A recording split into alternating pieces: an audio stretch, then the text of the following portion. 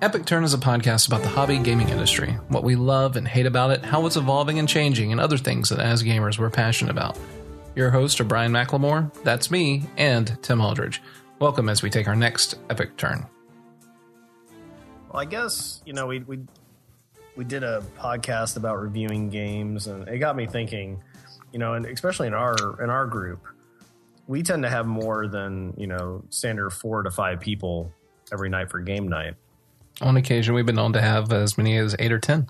Exactly. And so I started thinking about it, and I tried to put a list together, what I feel is a good, top Epic Turn top 10 list for, party/large amount of people games, if that makes any sense. No, not really. Oh, okay. Well, I sent you the list anyway. Oh, okay. Let's do this. What are we doing?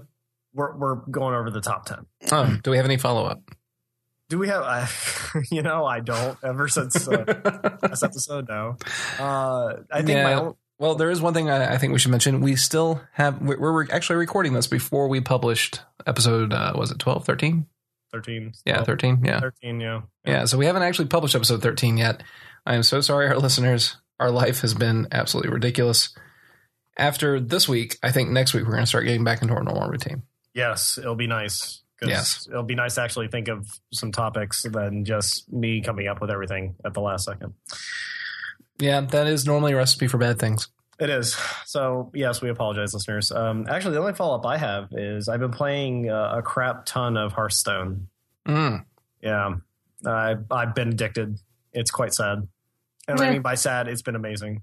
That and the Hex, so they're going to hit the alpha at the end of the month. So that'll be something. I need to go do the Slacker backer on that. Yes, you do. And if for all those who haven't, you can still do the Slacker backer for Hex. So make sure you go to, I believe it's hextcg.com and support. /donate.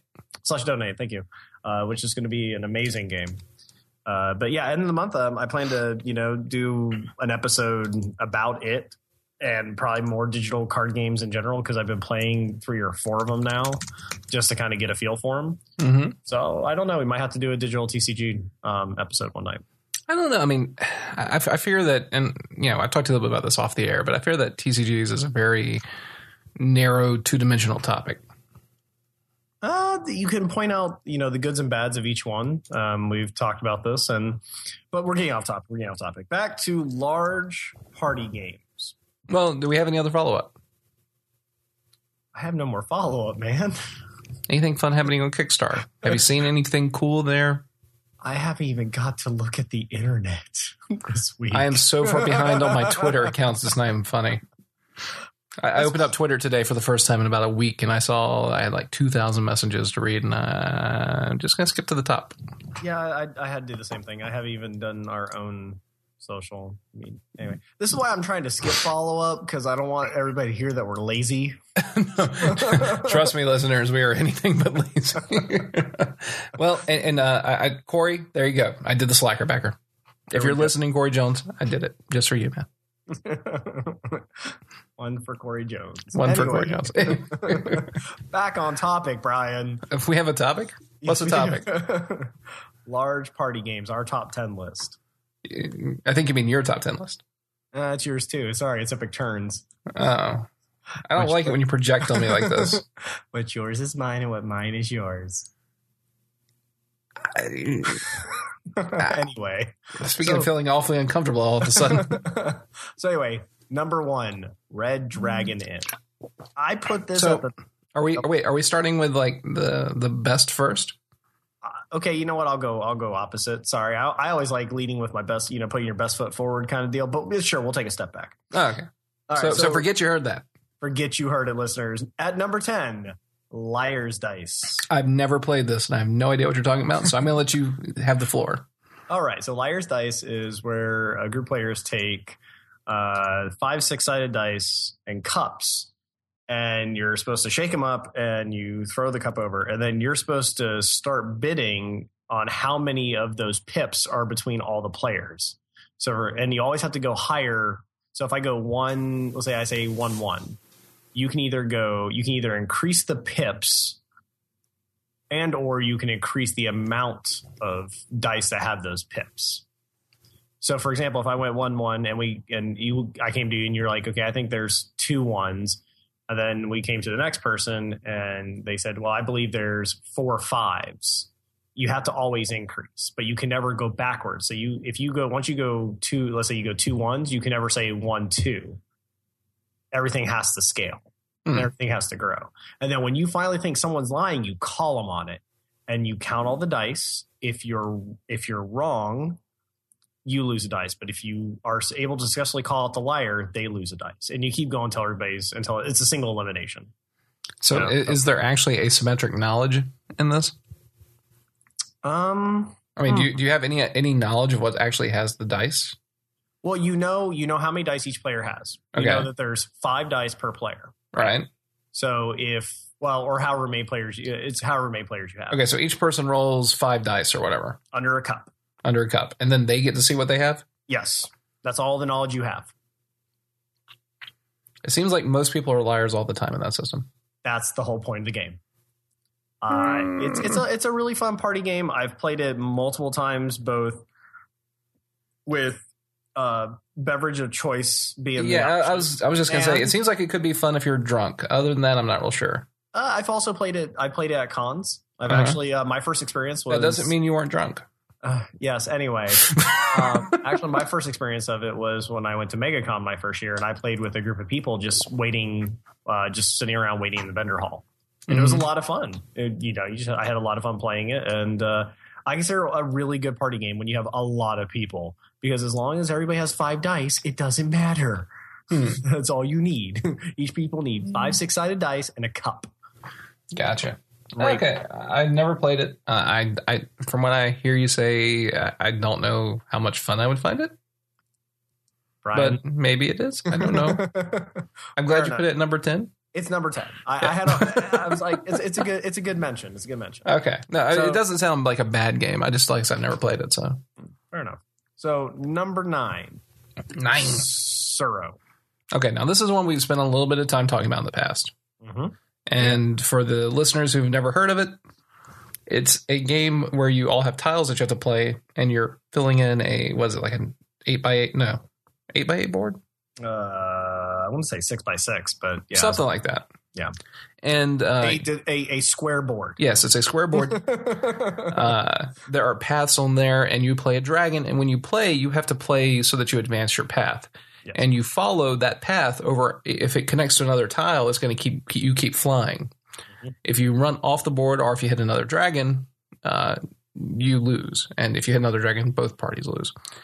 Last person standing wins. It has almost no sane strategy involved. Yes, I'm about to say there is really no sane strategy. The one I always use when we play is stick to the outside edge and try not to get into the middle until 2 or 3 people have been eliminated. Does that always work? No, never. Yeah. I don't think there is anything as a consistently winning strategy in that game. No. But the reason I like this game is that it does support, I believe, up to 8 people, if I remember correctly. Is it 6 or 8? Yeah, I think it's 8. I think it is 8, which with a full table, that gets really crowded on that board. Which is awesome because the hilarious shenaniganries that happen is awesome. Yes. Someone's going to die, and they're going to die soon. Yeah, and it's a great warm-up game also we use it as I'd say the starting pick of the night. If you win the game of Tsuro, you get to pick the first board game for game night. Yeah, we've done that. We've also used it as a closeout. Yeah, for the quick 5-10 minute drop. I think it's a great game for if you're having a lot of people over. Mm-hmm. Because the typical game is, usually 4 to 5 players. So it's a good one for when you have a ton of people. Yeah, it's good for when you have a lot of people. It's also just good as a quick game regardless of the number of people involved. So the next one up on the list is a hidden gem we found at Gen Con last year. Which is Sasquatch and Flapjacks. Now, I think this one only plays up to about 5 people, though, doesn't it? Last time we did, we had 6. Maybe we did. I don't remember. But this is a game where you are a lumberjack. Cue Monty Python, please. And your goal is eating flapjacks. And Actually, your goal is to chop down up to, I believe it's 20 points. Up to 3 trees. No, it's First person to 21 points. So that's it. Yes, thank you. First one, 21 points wins the game. Yep. And this is just a really good party drop in the. Again, it's like Tsuro. You can play it. All you need is a D6 in the game, and it's just a lot of fun. Now, there is a lot. It is a lot of fun, but it's not just a sit down and see how it unfolds game. There actually is strategies in this one, and there's screw your neighbor cards, and there is a lot more depth to it than Tsuro. Right, there is, but I feel it's still one of those like really good party-esque games where you can get 5 people. They're going to have a lot of fun with it. Well, and it's such a ridiculous concept for a game that it's a lot of fun to sit down and just hack out. Yeah. We've had a lot of fun with that game. I highly recommend it, guys. Like I said, I think it's like $15 or $20. So it's a drop in the bucket and you'll have a lot of fun, especially with, Lumberjack Fantasies. Yeah. No, I'm going to go back and I'm going to inject I'm going to ignore that last part. I'm going to inject a alternate number 10.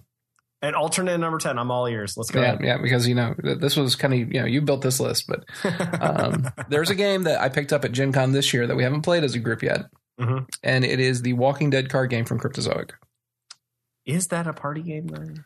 It can support, I think, 8 or 9 people. Okay, so it's a party game. Well, party game is, I guess, it's all depending on what you consider a party. But yes, yeah, 8 to 10 people, that's good. All right, but we haven't played it yet, so there's not much to say. Right. Well, hey, I didn't play your number 10 either. Okay, fair enough. All right, that's 10A and 10B. Yes. Okay, so the Walking Dead card game is it's actually apparently a German mechanic, or mechanic from a German game that they rebranded with The Walking Dead. And there's 2 different ways to play it. And you either are going for max points or lowest points. Okay. But it's a very simple mechanic because everybody puts a card out in front of them, and then they all resolve. And once you get 6 cards on a stack, you get all the points in that stack. Oh, wow. Okay. And because they don't resolve in the order of, like, there is no first, second, or third player. They resolve in order based on the card. Okay. Kind of like how Grabwell, is resolved based on alphabet. Right. These resolve, I think it's either highest to the lowest or lowest to highest, if I remember right. Okay. But the neat thing there is that it leads to unpredicted plays where you can accidentally hand a stack to somebody else, or you can, someone can accidentally hand it to you. And depending on which version you're playing, whether you're going for most points or least points, it really can change the way the game's played. But it is very fun. It's very simple. The rules to resolve the order of play are really straightforward. I would recommend it, and it's very inexpensive. It's $15. Yeah, it's another drop in the bucket like Sasquatch. Yeah, I mean, great drop and go kind of thing. It's a lot of fun. We'll have to play it at one of the next game nights. I think that would be a good idea. Maybe Saturday after we all get back back home and can rest a little bit. I'm not back till Sunday. That's not my fault. So number 7, and I did put this one in the slot because of 7. What? I'm just saying. 7 Wonders. Okay. This game, it does have a little bit of a learning curve. Mm-hmm. It is a drafting game, which for listeners, this is where you get a stack of cards, you pick one, and then you pass left or right, depending on the turn, and you slowly build up, in this case, you slowly build up your civilization. Yes, because the 7 Wonders is in reference to the 7 Wonders of the Ancient World, yada, yada, yada. Great game. They basically took the whole drafting format for Magic and turned it into a really fun game. Yeah, it's an excellent game. It also seats 7, which is great. With the expansion, it's 8. Yes, that's true. With the expansion, it's 8. So it's one of those games where you can sit a lot of people. We've had people come in that have never drafted, ever, and they had a really good time with it. Yeah, no, absolutely. It's a lot of fun. I really enjoy it. The strategy in it gets really, really deep, though. It may seem like a very common, like high level type thing. But really, the strategy is very deep on it. Because you have all these different routes to victory, whether you're going science, military, economy, and I think there's even a few others that are slipping on the top of my head. The problem is, though, is that you have to have a balance between them, and because it's a drafting mechanic, you can get hate drafted by the people next to you. I'm sorry, Brian. Me too.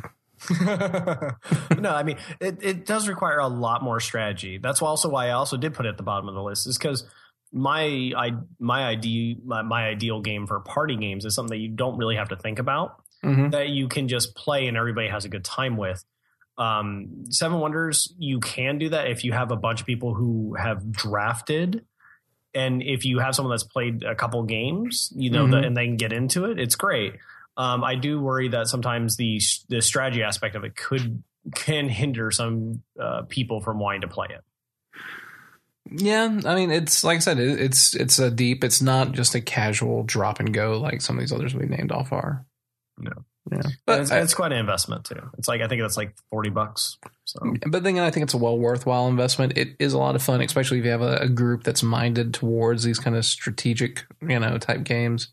The expansions I actually really enjoy. They had a lot of flavor to it with the leaders and the cities. Yeah, all the civs. So I really enjoy it. I would recommend getting the whole set if you want to try it out. A lot of fun. Yep, I can't say anything more than that. However, if you do buy it and you're like me and you want to do sleeves, Mayfair sleeves make a actual Seven Wonders sleeve. Really? So, yes. Are they not standard card size? They are not standard card size. They are those long cards, long and skinny. So you have to order a special thing from Mayfair. Honestly, I didn't even notice that they weren't standard cards.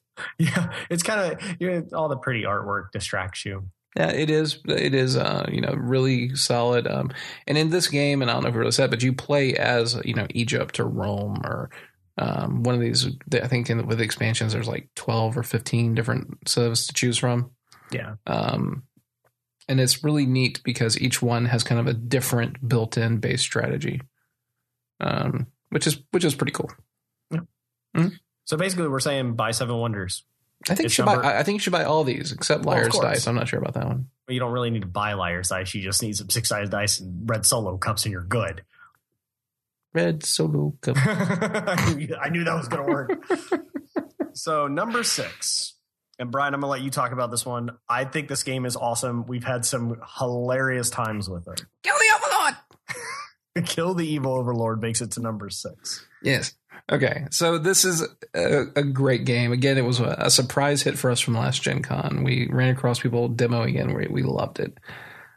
This is definitely a large game, and it's I don't know, part of it reminds me of The Great Dalmoody. You ever remember that old Richard Garfield game? Yes, that game was awesome.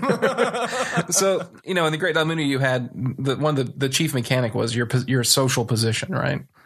And that's what Kill the Overlord reminds me of, is because everybody plays a role in society, from the lowest peasant and slave and squire to the knights and generals and spy masters and the Overlord themselves.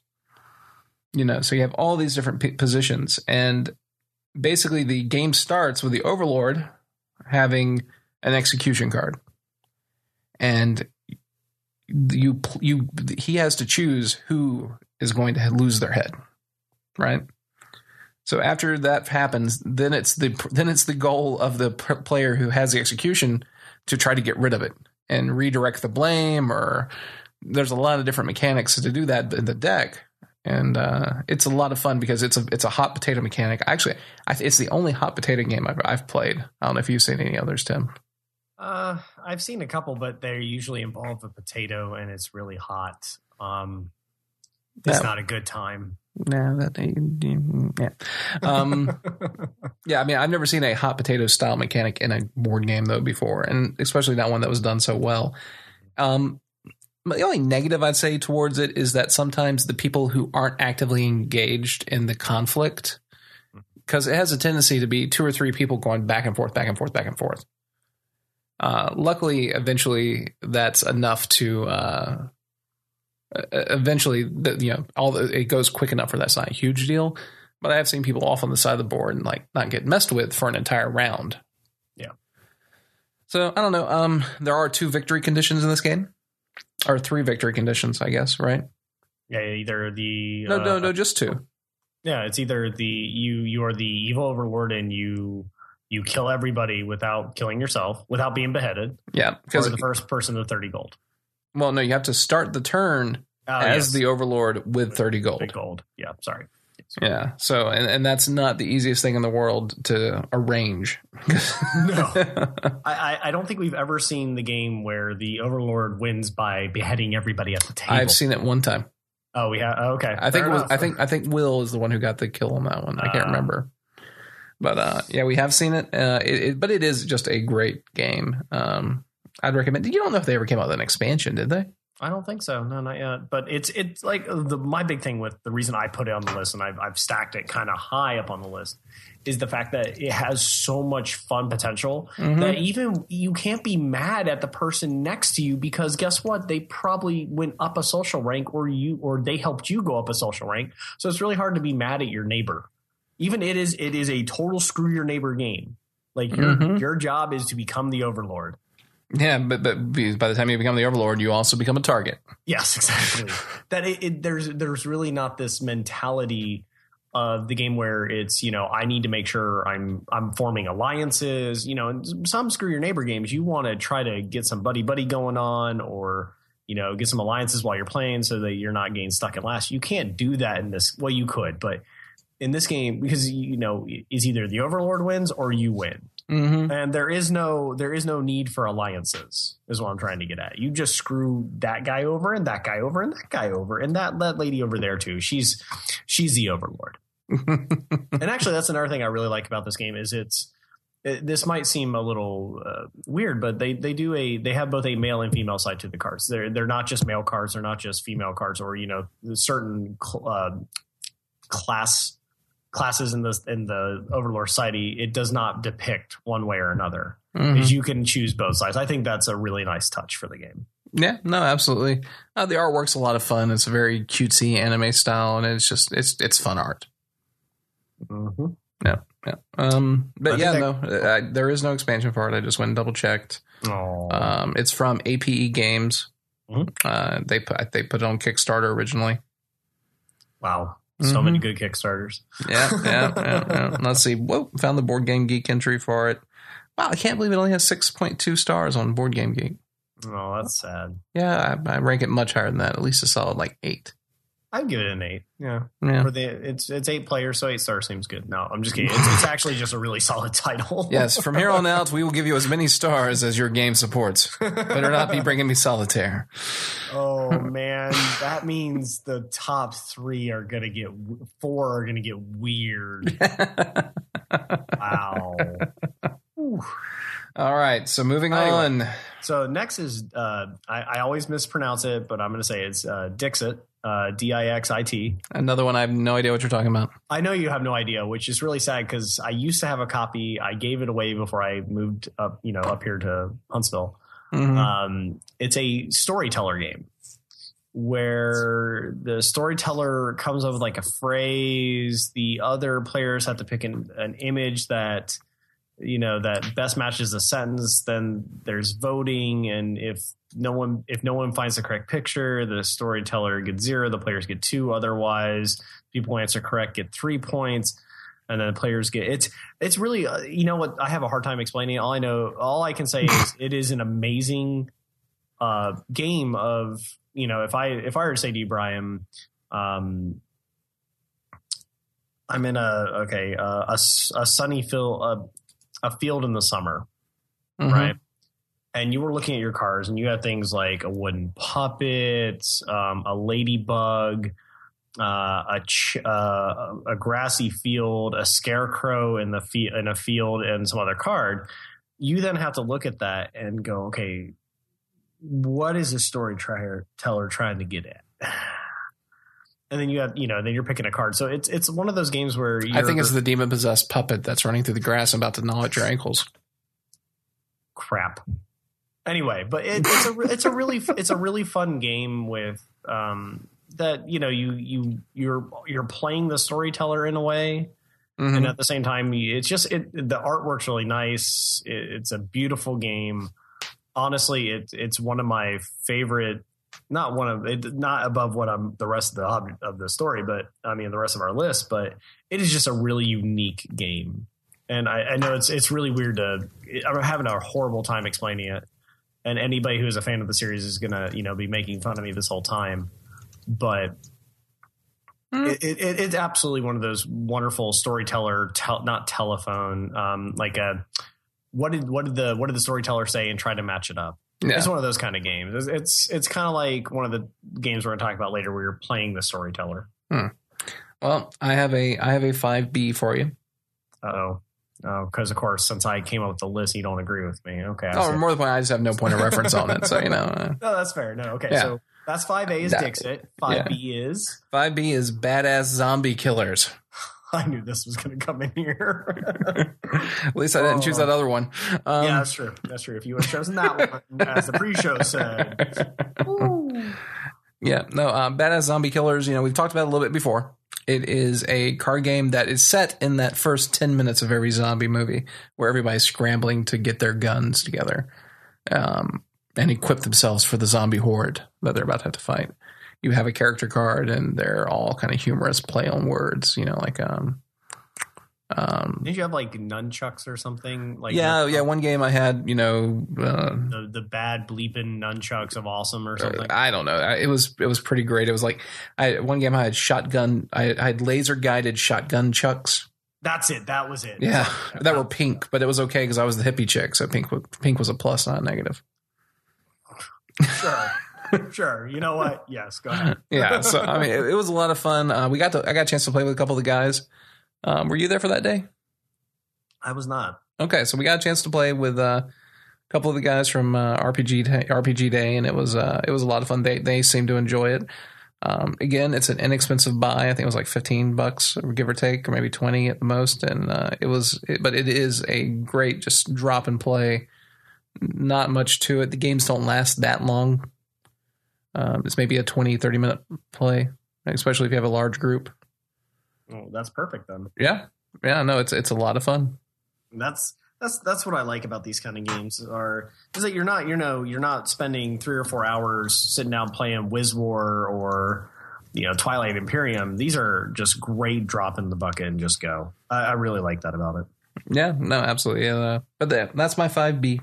That's your 5B. Okay, so we're getting to the top 4, Brian. I believe this is where we break, and I'm going to bring up something else to kind of had the episode. No, I'm just kidding. We need to hit that 40-minute mark. Yeah, excuse me. Here we are talking quick. Oh no.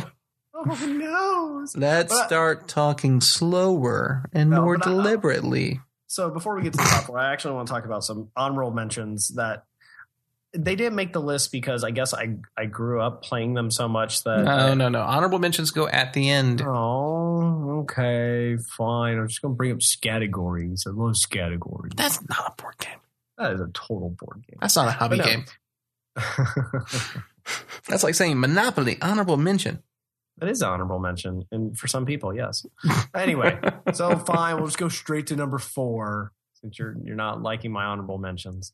But no, number 4. Now this one is either you have a really good time playing this game, or you have some horrible memories of this game.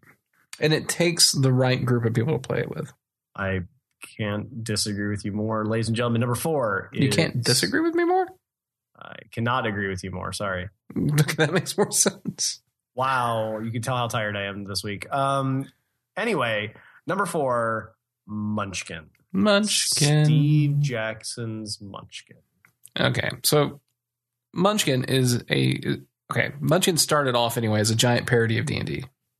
Mm-hmm. Almost a satire in some ways, but it was all about some of the classic urban myths and legends in the D&D fandom, right? I mean, they had a gazebo in one of the early sets. Yes, because, a gazebo is a very deadly creature. Yeah, I want to attack the gazebo. Yeah. And, so, I mean, and they did all these things. Some card that we were talking about RPGs and you were talking about like the horde of orcs, they actually have a card, 3,872 orcs.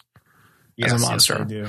Yes. They have the monster the GM made up himself, which has funky rules depending on what day of the week it is and whether you're male or female. And all these other things. And, these are the kind of things that as people who've played any kind of D&D, you can really get into and just laugh at. But you have to get the references. It's very true. And it's one of those great, like, it's one of the classic, I should say, screw your neighbor games. I think I don't know if it started the genre, but for me, it was one of the first ones I played. That's what I was about to get at. Yeah. It's that it was the first ever time playing one of those kind of games where, like, it is stated out the gate that's what you're about to do. Mm-hmm. Oh, absolutely. And it was amazing to, sit down and you're like, okay, so what's the mechanic? Well, you kick open the door. Mm-hmm. You defeat the monster, let bad stuff happen to you or collect the card, and then you search the room for more stuff. I'm like, okay, so play the first round. I'm like, what's my objective? To get to 10? Okay. Play the first round of cards, second round around the table, going up a couple levels, equipping some epic loot. And then it was a wandering monster. And that's when I started going, oh, so my object is to make sure you never get leveled. Okay. Mm-hmm. Okay. So I'm supposed to save all this and hurt you at level 9. Yeah, that's about what you're supposed to do. Oh. Yeah, I mean, the game kind of turns into an arms race where you're all stacking up loot at the beginning, and then the first person level 9 just gets epically shat on. Yes, literally. I have yet to see a game where it like everybody holds on to enough so that you have to get around the table to you. That's all you need to do. Mm-hmm. Is you just need to get back to yourself. So you hold on to a couple wandering monsters, maybe a couple level 20s, maybe a couple doppelgangers. But that's base Munchkin. Now here's something to think about is that Munchkin has grown in such popularity as it has so many spin-offs. Oh, so many. Like any kind of cheesy genre that you could make jokes about. It has a Munchkin to associate itself with. Yeah, see, I know there's Cthulhu, ninja, superheroes, vampires, werewolves, probably. I think they're part of the same set. The Wild West. Yeah, the Wild West. Pirates. Okay, I don't know if I've seen that one. The Guild has their own set. No, they have they didn't do a full set. They did a booster set. Okay, well, yeah, my bad. Same thing. Yeah, yeah. I mean, so you have all these different things, and most of these have the Wild West 1, 2, and 3. Yes, Cthulhu 1, 2, and 3. Yeah, and they each have slightly different rules, but it's all still the same thing. Yeah, they each have as you said, they have their own little spin. Mm-hmm. In Cthulhu, you can become an occult. You become a cultist, and you cannot unbecome a cultist. Well, you can get bonked on the head and become not a cultist. Yeah, but that takes somebody else. And then if everybody becomes a cultist, doesn't everybody win? No, I think everybody loses. I think everybody wins if everyone's a cultist. I can't remember. Take a look. It's been a while. Yeah. But each one has that. And then, then they did this thing that lately where this new stuff they're doing, which is the booster packs. And it's stuff like they've had 2 Christmas packs, a fairy tale pack, the Guild, Skull Kickers, Penny Arcade. I mean, and they just keep growing and growing and growing. Actually, I have a friend that has everything Munchkin. Wow, that's a lot. And I mean, when he's like, so what do you want to play tonight? He's like, let's play Epic Munchkin. It's like, what is that? He goes, we use everything. Oh my god, dude! I don't know if you could shuffle that with any reliability. No, he uses a card shuffler. But no, I mean, you have this. It is absolutely, I think, one of the best party games. It almost got into the top 3. Almost. The only reason I did not put into the top 3 is because it's kind of like the old saying is you never play Settlers Catan with your friends. You don't play Munchkin with some of your friends. Well, like I started off, you have to have the right group of people because it is such a backstabby game. You have to have a group of people that can shrug that off and it not affect them like outside of the fun of the game, which not everyone can do. No. Also, it's built into the rules as part of the Super Munchkin things, right? Where you are trying to be a rules lawyer. Yep. So because you're trying to be that rules lawyer, you are reading like every pronoun on the card to make sure this applies to you. Because at one point there was some cards that only said he. Right. And so if you had a female at the table or you weren't transformed into a female, you were screwed. Mm-hmm. Yeah. And It's extremely humorous. There's so many jokes. It's a lot of fun. I don't think anyone out there can catch them all on the first pass. No. Because every card is a play on words and everything else. Like the big bad boss from the first set was a plutonium dragon. Yes, it was. And, which I've always considered to be a play on Palladium Dragon? Palladium, there's Platinum, games, and then there was Platinum Dragons, So, then there was, what was the big boss from the second set? I cannot remember. It's been a while since I've actually played Munchkin with, all 7 of its expansions. Yeah, I've never, honestly, I've only played with the first 2 sets. Oh, wow. Well, we might have to change that sometime. Yeah, well, I take it back. I've also played Cthulhu Munchkin. That's true. And Cthulhu Munchkin has 2, the Mooing Cow and something else. Mm-hmm. But the other thing that I like about Munchkin... And that one's great, too, because the puns on that one's like the great bold ones. Yes. Sorry. No, it's good. It's good. And it's these giant floating grapes with eyes. Sorry, you were saying? Nothing. No. But the other thing that I like about Munchkin is, and it's built for a game of cheese. Like there's Munchkin counters, Munchkin bobbleheads, there's coasters, there's the iPhone app, the T-shirts. When we were at the Munchkin Tavern at Gen Con, I have shot glasses and mugs. They each do something different. Yeah, like the shot glasses. If I take a shot once per game, I can go up a level. But no, I'm sorry. No, if I drain the glass, I gain a level. Yeah, if I can take a shot to allow another player at the table to escape from an encounter. Oh, okay. But you can't go to level 10. I'm going to say it again. You can't go to level 10, Brian. No, you can't go to level 10. You have to kill a monster to go to level 10. That's the only thing that keeps the game remotely interesting. Divine Intervention can. Oh yeah. I actually saw one guy win we played like once every few months, and one guy won 3 games in a row with Divine Intervention. Such a good card. But anyway, so Munchkin, pick it up. If you've never tried one, pick your favorite genre, grab a copy, grab a group of friends, prepare for a yelling, screaming fight, but it'll be an awesome time. And just remember, according to the rules, all rules disputes are settled with a loud, boisterous argument with the owner of the game having the last word. Exactly. So the moral of that is you need to be the guy who buys it. Right. That's the most important thing. I was actually, Brian, I wasn't going to go with that. I was actually going to go with the golden rule of all, never hurt the fun, but make sure everybody else is having fun and all that. But hey, you know what? That's cool too. But anyway, that means go listen to episode 4. Yeah, episode 4 is our best episode ever. We're never going to beat episode 4. I don't think we can. Anyway, but no. So I put this one in the slot. I know we just started playing it. Oh, number 3? Number 3. I think this has so much potential in the sense of it is an awesome party game of epic proportions of well, how good of a liar are you? Yeah, and it can support up to, 10 players? 10 players. Yeah, it's 4 to 10, right? Yes, 4 to 10. Yeah, we are talking about The Resistance. The awesome game called The Resistance. Yeah, so, which it kind of makes me feel kind of like I'm in a Battlestar Galactica type world. It is kind of like you're in a Battlestar Galactica type world. Actually, it reminds me of Battlestar Galactica without having to play the board game.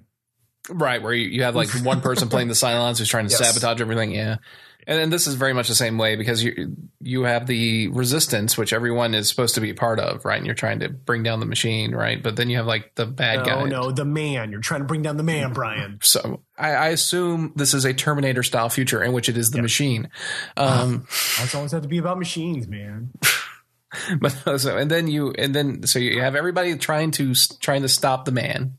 Yep. Which may or may not be a woman. Or may or may not be a machine thing. Machine man. Anyway. But then inserted in your resistance organization are a couple of spies for the bad guys. Yep. And it's you end up doing 5 missions, or up to 5 missions, and if any one person sabotages the mission fails outright. Well, hold on. You're forgetting something there. Hold on. You're forgetting the first step of this is that at the beginning of every mission, someone is the leader. Mm-hmm. And leader has to assign the party to the mission. Right. Well, okay, if we're going to explain the whole game. I think we should. It's very easy. Yeah, it's a pretty straightforward game. Okay, so depending on how many players you have, you randomly pass out tokens. I think we had 5 players in our game, so it was 3 good guys and 2 bad guys. Right? Yep. Yeah. So we had 3 good guys and 2 bad guys. You pass them out randomly, then everybody closes their eyes. And then while everyone's eyes are closed, all the spies look up and look around to see who is the other spies. And then everybody looks up. Yeah, and then everyone closes their eyes again, and then everyone opens them up. So only the spies know who the other spies are. And basically, if you're playing a resistance guy, your goal is to try to figure out who the spies are. So you can never put them on the mission. Right. Now, getting to what you were saying, you have one person gets nominated as the leader for the mission, and then it starts rotating around between each mission. Yep. And the leader selects the people. And then everybody gets a chance to say those people can go on the mission or they can't go on the mission. Yeah, it's majority rules. It's a vote. And if the majority fails, then it passes on to the next leader. Now, if you go through a whole table pass, the spies win. Yeah. Well, it's not a whole table pass. It's 5. It's 5. Okay. Yeah. I thought it was the number of players. So that's why I said I don't think so. Well, I know in our game anyway, it was 5. Right. But if you go 5 missions where you cannot send anybody on it, the spies instantly win. And that kind of puts pressure on the good guys to not just sit around and wait. Yes, and wait to see someone pick the same 2 people. Yeah. Well, in terms of our game. Mm-hmm. And so the object is to figure out who the spies are, never send on the missions, and the people since there's 5, the first team to hit 3 wins the game. Right. And so when you send someone on the mission, each person that goes on that mission ends up putting in a success or failure token. And those are mixed in randomly, so you don't know who put what in. And you flip them all over, and if there's 1 or more failure tokens, the mission's a failure. Yep. And that's the spies sabotaging it. Or you hope. I still think that's not any way a worthwhile play, man. I think you cost us the game that time. I didn't. I actually figured out who the spy was. But it didn't help you any. No, because I never made it back to me as leader. No, but it didn't matter because there's nothing you can ever gain by putting out the success by putting out a failure token if you're a good guy. I don't know. I think you can. But anyway, that's a topic for another time. Anything you could possibly gain from that is going to be way outweighed by the fact that you might have just killed the mission, even if the other person that's on the mission with you is a spy, and because it's actually advantageous if you're a spy to sometimes let the mission succeed. Well, that's true. But it's not ever advantageous as the resistance to make it fail on accident. Like I said, for me, it worked out because I figured out who the spy was. So, but even if you figure it out, no one's going to listen to you if you say that blah blah blah is the spy because you could be the spy. I'm not the spy. I wasn't the spy. I was never the spy, Brian. I was the first game. I know, but no, it's a great game, and it has. It's one of those games where you have a great time with it, and even when you lose, everybody has fun. Because you're like, oh, you were the spy the whole time. I knew it. And then no one, and it's like, why didn't you say anything? Because you all thought I was the spy. Because that first game, remember, everybody thought I was the spy, and I turned out to be the resistance. Yeah, and no one suspected me the whole time. No one did. But that's what, like I said, that's what I love about the game. It has a lot of fun. You can, and the games go fast, and that's great because it's again one of those things. It's both a drop in the bucket in terms of price. I think it's $15 or $16, and I am curious to play with the expansion. Oh, you mean the plot cards? Yeah. So I was looking at what those do, and those actually break the asymmetry of the fighting some, because you can play those to find out what if somebody's a spy or a good guy. Interesting. Because you can play one of those to take someone in confidence and you learn who their role. Of course, you could be lying when you tell everyone else what their role is if you choose to tell it all. And that's part of what makes it kind of so crazy. Yeah. Like, I have seen their card. They are resistance. Yeah. What I was finishing with is that it's cheap and it doesn't take that much time. Like a typical game takes about 30 minutes. Yeah, and I think even when you have a full table, it's still going to take about the same amount of time. When you grow up to probably 10, it'll take it maybe 45 minutes. Yeah, it's not going to be one of those things with like triples or quadruples in time based on the number of players. No. So The Resistance, though, definitely a good game. Go out and buy it. I'm looking forward to playing again. Yes, actually, I think I'm gonna buy a copy, and you should buy a copy. We should all buy copies. Okay, now we're trying to tell you. Let's pause the podcast so I can go on Amazon and buy a copy. All right, we're pausing. No. So number 2. So first and second place. I have my reasons for why number 1 is number 1 and number 2 is number 2. Well, no, and what's interesting is I actually agree with you on this. What? What? I'm sorry. Can I get that one more time? I'm never going to say that again. Son of a gun. Don't worry, it's on recording, but I'll bleep it before you get it home. No, you'll bleep it on the raw and then post it without the bleep. I'll be like, you bleeped it. No, but so the next one up, and it's popular. It's big. Everybody is buying into it. It's all over Kickstarter as being one of the most successful Kickstarters. After launch, it's one of the most top-selling items on Amazon. Of course, I am talking about Cards Against Humanity. That comes in at number 2.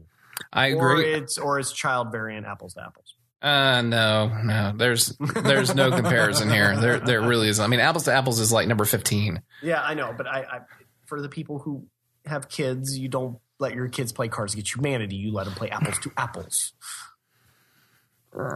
Anyway. But no, so, yeah. Okay. So Cards Against Humanity is definitely a 17-plus game, or at least mid-teenager plus if you're a lenient parent, I guess. But I don't know. Maybe you can filter out half the deck and let your preteen play it. That'd be terrible. But anyway, so the reason this comes in at number 2 is it is a great party game. It is an awesome game to sit around with a bunch of friends, either have a 6-pack, have some wine, or just do it. I mean, we've done it in the middle of the day. Not the drinking part, the playing Cards Against Humanity part. Timmy, you're a liar. Noting. No, but we've it's a lot of fun because you come up with wacky, crazy stuff. You get moments of where people go really bright red and you think they're going to die of suffocation. They're going to die of suffocation, no air. Yeah, that was awesome. That was awesome. Dave, I know you're listening to this. We are never going to forget that you went to cherry red. Just gonna let you know. We're never going to forget it, and we're always going to remind you. And for people who don't know how the game is played, there is one person who plays a black card, and this is a card that tells the start of a story. And this is one that's safe to tell. There's a card that says, what is Batman's guilty pleasure? Yep. And, and then everyone else on the table puts in a white card. And these white cards can be all kinds of things. Actually, I got some in front of me that are okay. Yeah. Like the gravity gun. Mm-hmm. I don't think that's Batman's guilty pleasure. He's not into gravity. He's all flying around and swinging from batarangs and stuff. No, not the gravity gun. Yes. The decade of legal inquests following a single hour of Grand Theft Auto.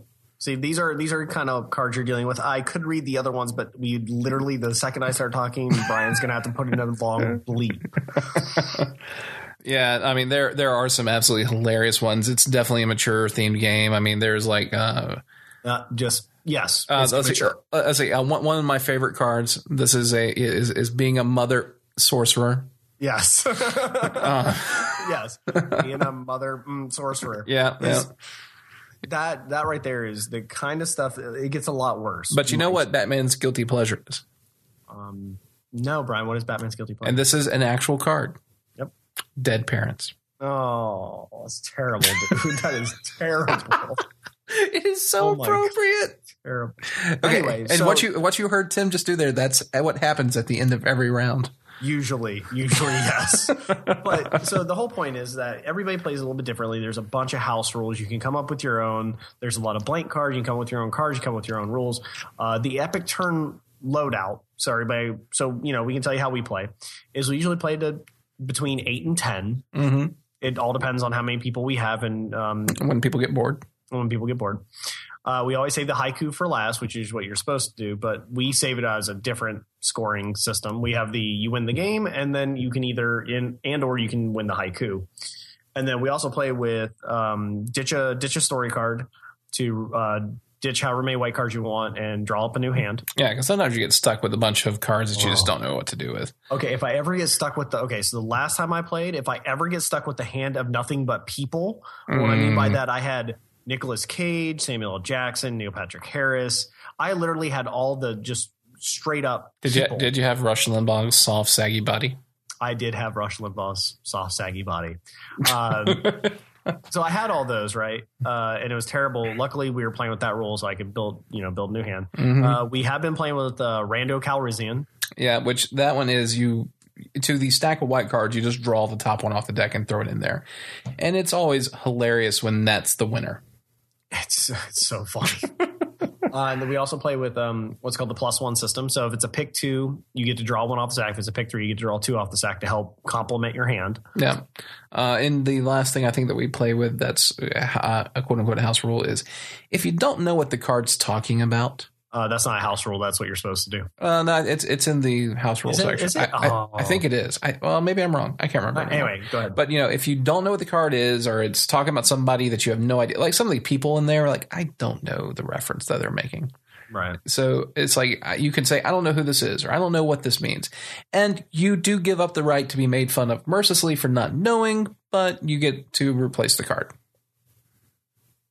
Yep, that's that rule. Yeah.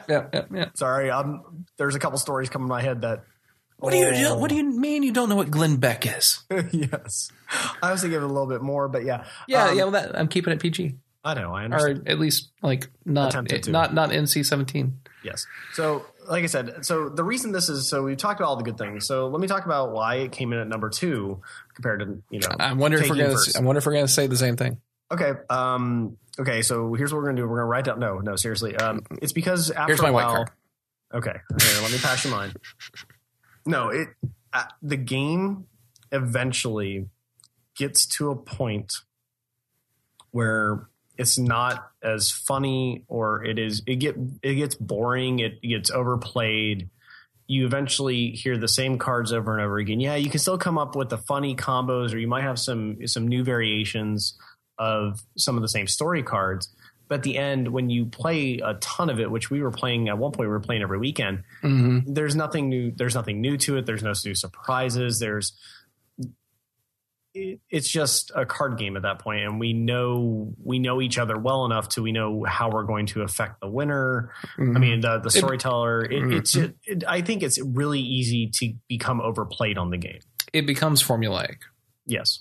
Yeah, and that's the problem with it. When you're playing with the same group and the same cards time and time again, eventually the same cards and the same thing works every time. Like we have a list of trump cards, including being a mother and sorcerer.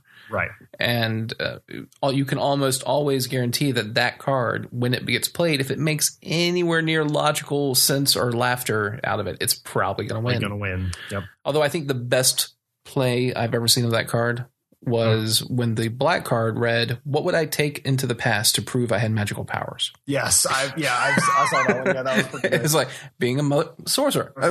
Done. Done. Yeah, you win. Or if it makes sense. And again, it's all about the people you play with. And like I said, as you say, it gets very formulaic. And I think if you're rotating your group a lot, it's fantastic. Yeah, it can be a lot of fun. Or if you're, because 1 or 2 new people injected into the same old group brings a lot back to the game. It does. I was going to say, or if you like, I did this with my set, which I guess I'll send pictures or I'll upload them.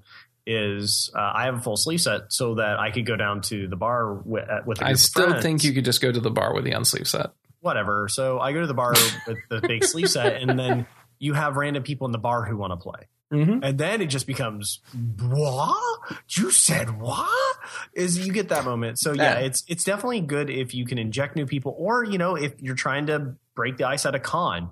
I don't know how many times I walked around PAX. Well, again, you're injecting new people, right? Yeah. I think that's the key. You have to rotate the people or rotate the cards around. And unfortunately, they don't come out with new cards often enough. Yeah. But that being said, there is a whole trend on the internet where there are unofficial expansions getting printed for it all the time. And that's what having an open game is great for. Yeah. And okay, so that brings the last point. This is technically a free game. You can spend about $40-$50 and buy it and all of its expansions on Amazon. Yep. Or you can go to their website, download the PDFs, and print it and cut them out. Yep.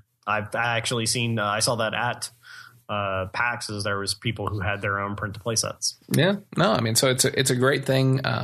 Big props to the guys. They do some hilarious stuff. Mm-hmm. I can't wait for the next set, and I'm sure when the next set comes out, we will play and seed the top of the deck with those cards. That's usually what we do. Is we take all the story cards, and that's what we seed the top of the decks with. Yeah, and we kind of like make sure that the top half of the white decks are kind of littered heavily with the new cards, and that is just more fun to have cards we haven't seen before. Yep. Which, speaking of which, I still have the Crabs Adjust Humidity that we need to play. Yes, we need to play it. Just mainly the story cards. Oh no, there's some great white cards in there too, man. There's some great white cards. So, unfortunately, Cards Against Humanity, as much as we love you, you could not take the top spot for Epic Turn. No. Because we are, Brian, you and I are big fantasy people. We do love our wizards and our warriors and our owl bears and kobolds and. Mm-hmm. Well, that's not why I love this game. I know it's not why, but I'm trying to set the mood. I'm trying to set the mood, Brian. Let me set the mood. Okay. Well, I'm going to help you set the mood here. Okay. I'm going to play some Barry White. Get the candles out. All right. I like where this is going. Are we going to have some dinner? Well, we are, because you know where we're going to be? We're going to be in a tavern. We're going to be at a tavern. Because you know what we've been doing? Let me take a guess. Is this where we've been adventuring for a while? We've been adventuring for a while, and we are tired. So tired. We are dirty. I should probably scrub my feet. And we have a lot of money. Look, about that. I'm gonna need to borrow like 60 gold pieces for the bar. That's okay. We can do this. Okay. I was getting a little worried. So, okay. So as the whole premise of the game is you are in a group of adventurers and you have been out exploring and raiding dungeons and doing heroic things. And now it's time to unwind because that's stressful. Well, yeah, adventuring is very stressful. Right. So you go to the inn. The Red Dragon Inn. The Red Dragon Inn. And you sit up there at the bar of the Red Dragon Inn. And this is what is our number one party game. I don't think we've ever had a moment where this was not like, you know what, guys, we got a lot of people. Let's bust out Red Dragon Inn. Mm-hmm. So currently there are 3 expansions. So you can seat, I think, up 4, to actually. Well, the 4th one just came out or is about to come out. It's about to come out. Plus the 2 solo decks. So there's like 3 or 4. Yeah, no, there's 2 solos. So there was 2 as part of the Kickstarter. There was 1 before that. There was Pookie. Oh, you're right. Yes, Pookie, my wonderful bunny. Yes. So I've never seen anyone try to seat all 15. Brian, don't say this because we're going to try it now. Okay, we need to recruit people to seat all 15. Okay, so the basic mechanics of the game are pretty simple to explain. You're at a bar and you start off with 20 life and no alcohol and no alcohol blood content, right? 0. Yeah. 0. So 20 life, 0 alcohol, and you draw a card, right? Well, hold on. Before you get there, hold on. You gotta take a step back for a second. I'm gonna explain turn order. Well, hold on. Before you do that. So when you buy Red Dragon Inn, you get 4 decks. Yes. Oh, yeah. You're talking about the characters. Yeah. I was going to get to that. So each character in each of the sets, before you get to turn stuff, because that's fair. So each box set is a group of adventurers, and I'm going to just use the first one because it has Pookie. There's a band. It's your band of adventurers, and all your cards are tied to that group. Right. Specifically, each character, each player at the board gets a character, and each character has a themed deck surrounding that type of who they are. Right. And so you're all this. So you have like in the first box set, you have like an ogre barbarian, I don't remember which set or which ones came with which set. It doesn't matter. I'm just going to make these 2 up. Yeah. You have the wizard and Pookie. You have was that Zot and Pookie? Zot and Pookie. You have the healer, Deidre the priestess, and the dwarf.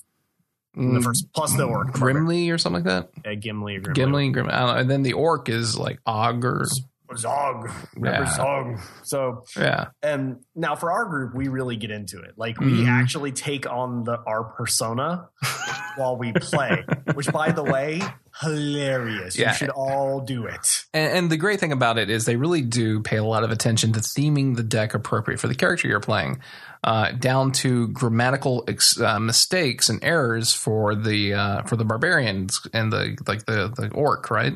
Yes. It's like, Gog Smash. Gog. Yeah, he even says on the cards, like, Gog SMAS, Smash. What?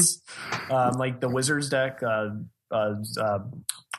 and Pookie is all about manipulating and doing direct damage to your friends and then manipulating your way out of situations. While the Priestess is, as you would kind of expect, she avoids drinking and heals people and earns money like that. And redirects. And She's one of my favorites. My other favorite is Fleck the Bard. Yes. Oh, no, that's who's in there. Fleck the Bard's in that box. I can't remember which one's in which box because they're all mixed up. But I know, but I usually play Zod and you usually play Flex. Yeah, I like Fleck the Bard because, he is the kind of roguish bard character. And, but all of his cards are themed around being a bard. So one of them's like, let me entertain you with a song. And you have to pay him gold because he sings you this epic tale.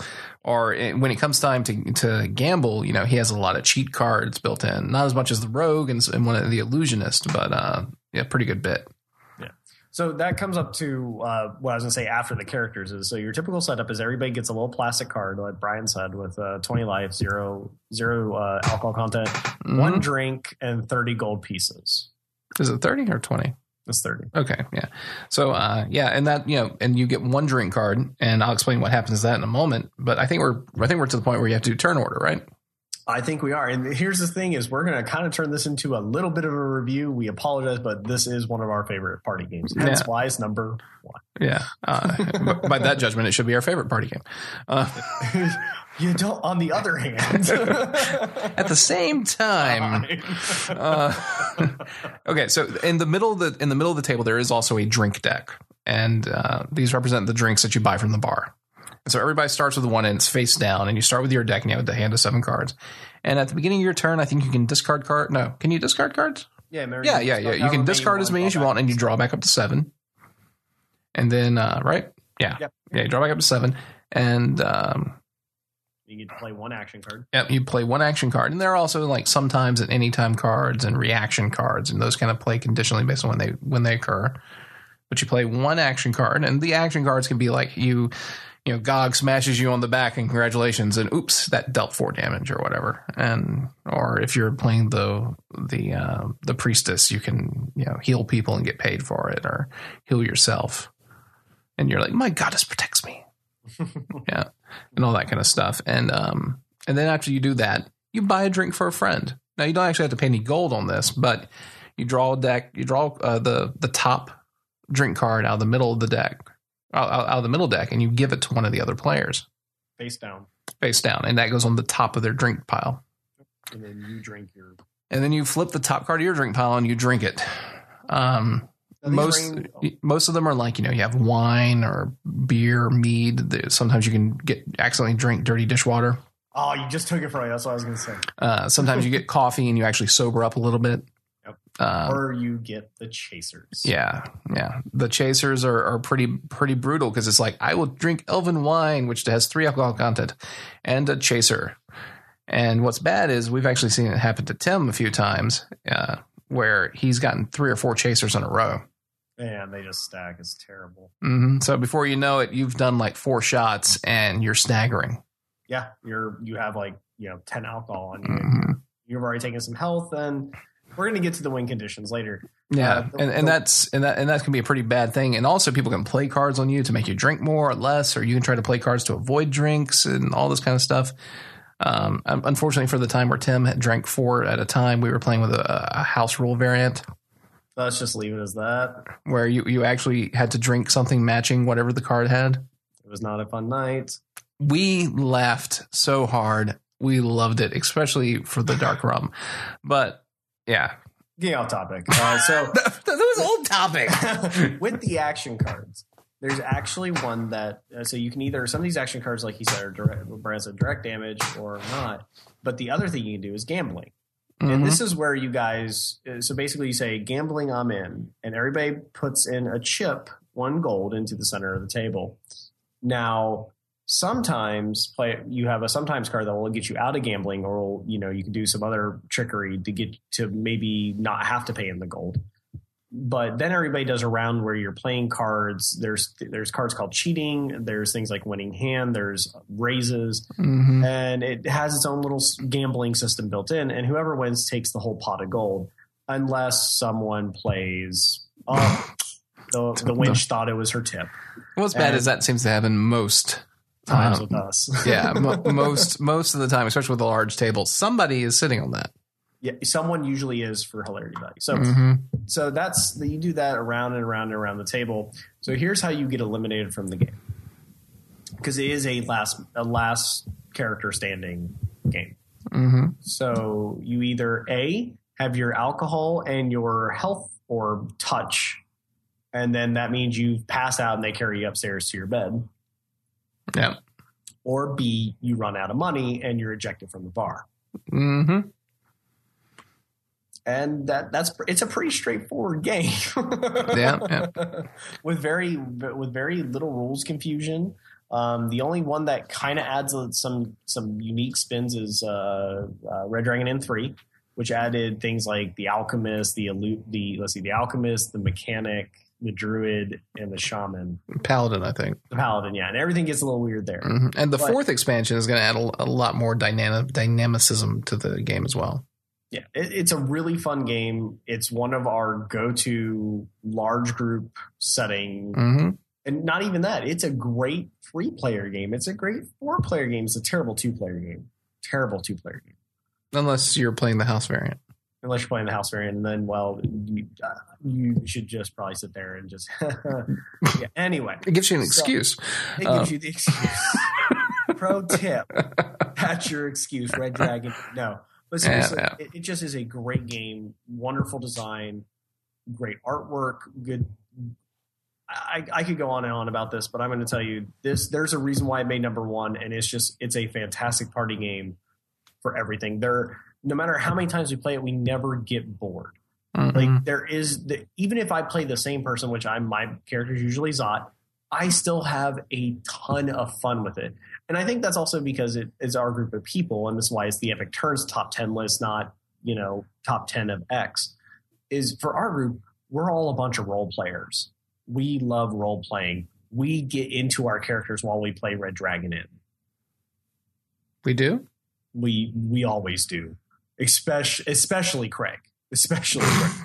Well, that's because he loves playing the guy that's like, Zot Smash. But we all do, and it's just a lot of fun. And that's I'm going to just keep saying it's a lot of fun. It's a lot of fun. No, it is. Unfortunately, at this point, to get the whole set, there's a pretty good bit that you have to get your hands on. But I think it's worth it. I would recommend as a good starting point to get the first 2 boxes, and from there you can add on more as you want. Yeah, you can add 3. You can add the 2 solo characters. Go buy 4 when it drops. Yeah, there is a spinoff game that's actually just the gambling system as its own game, which we've never played that. We don't have a copy of that one, but I'm interested to give it a shot. Actually, you can actually substitute it for the gambling. You just take out all the gambling and cheating cards, and that's what you play with instead. That could be interesting. Yeah. It could be.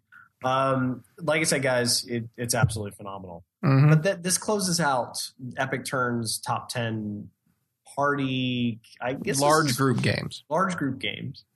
And the most important thing is that all these games, as we said in episode 4, and we're going to continue to say over and over and over again, because we really want to drive it home, is as long as everybody's having fun, that's what's the most important thing here.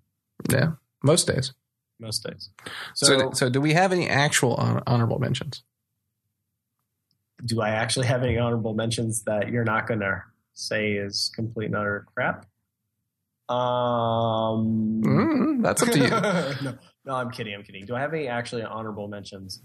For party games, what's really funny is I could throw in a couple deck builders because that's for us. That's a party style game.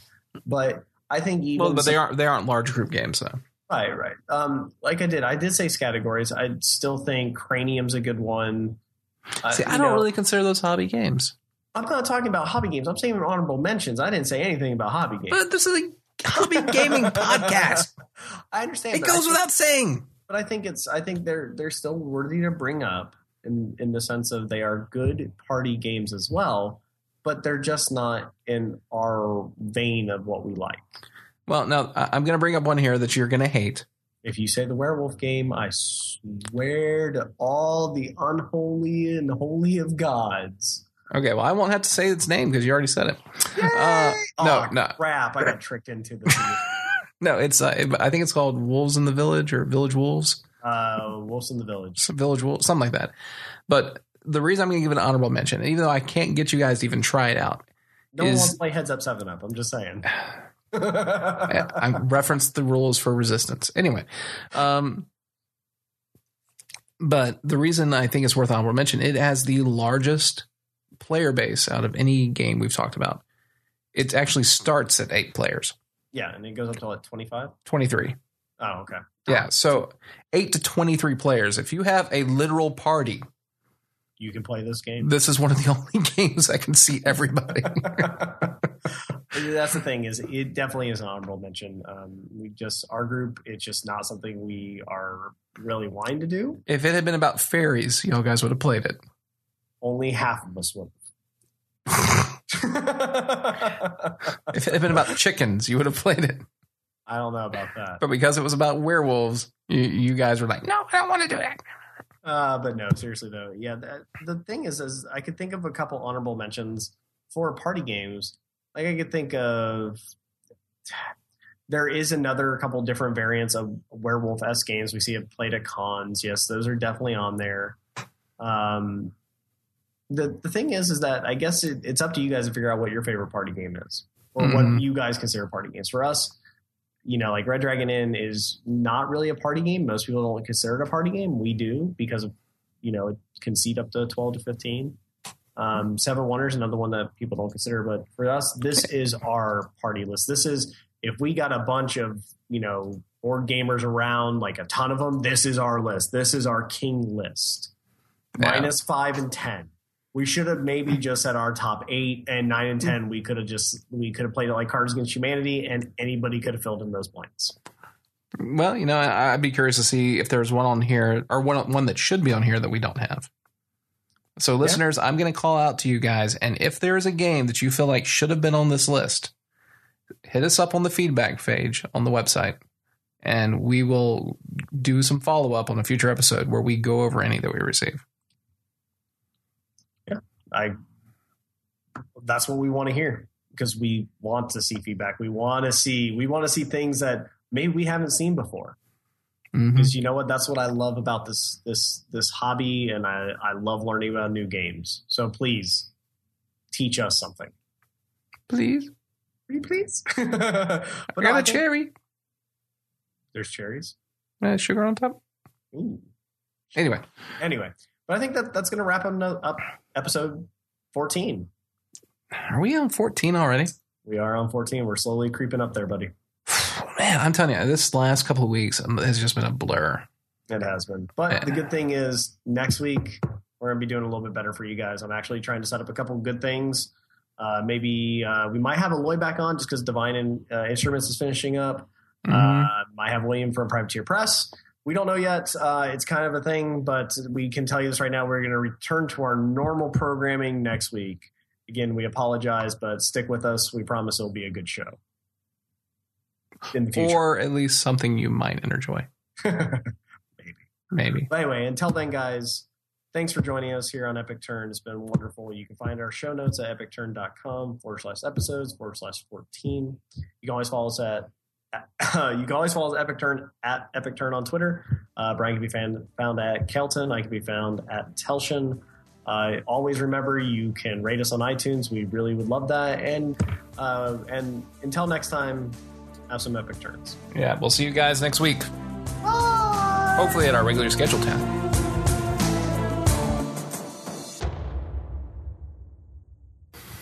Ready to get started? No, Why not? because I'm scared. Me too. But it's okay, Timmy. I'm here with you.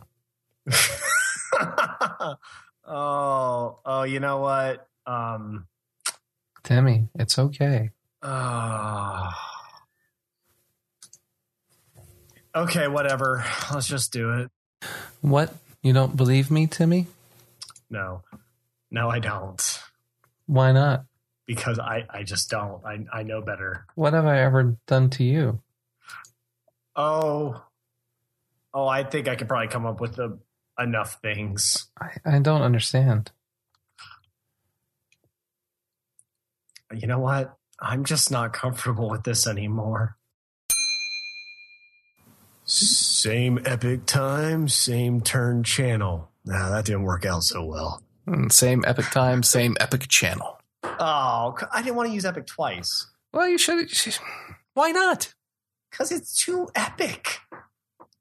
Well, yeah. Is that the point?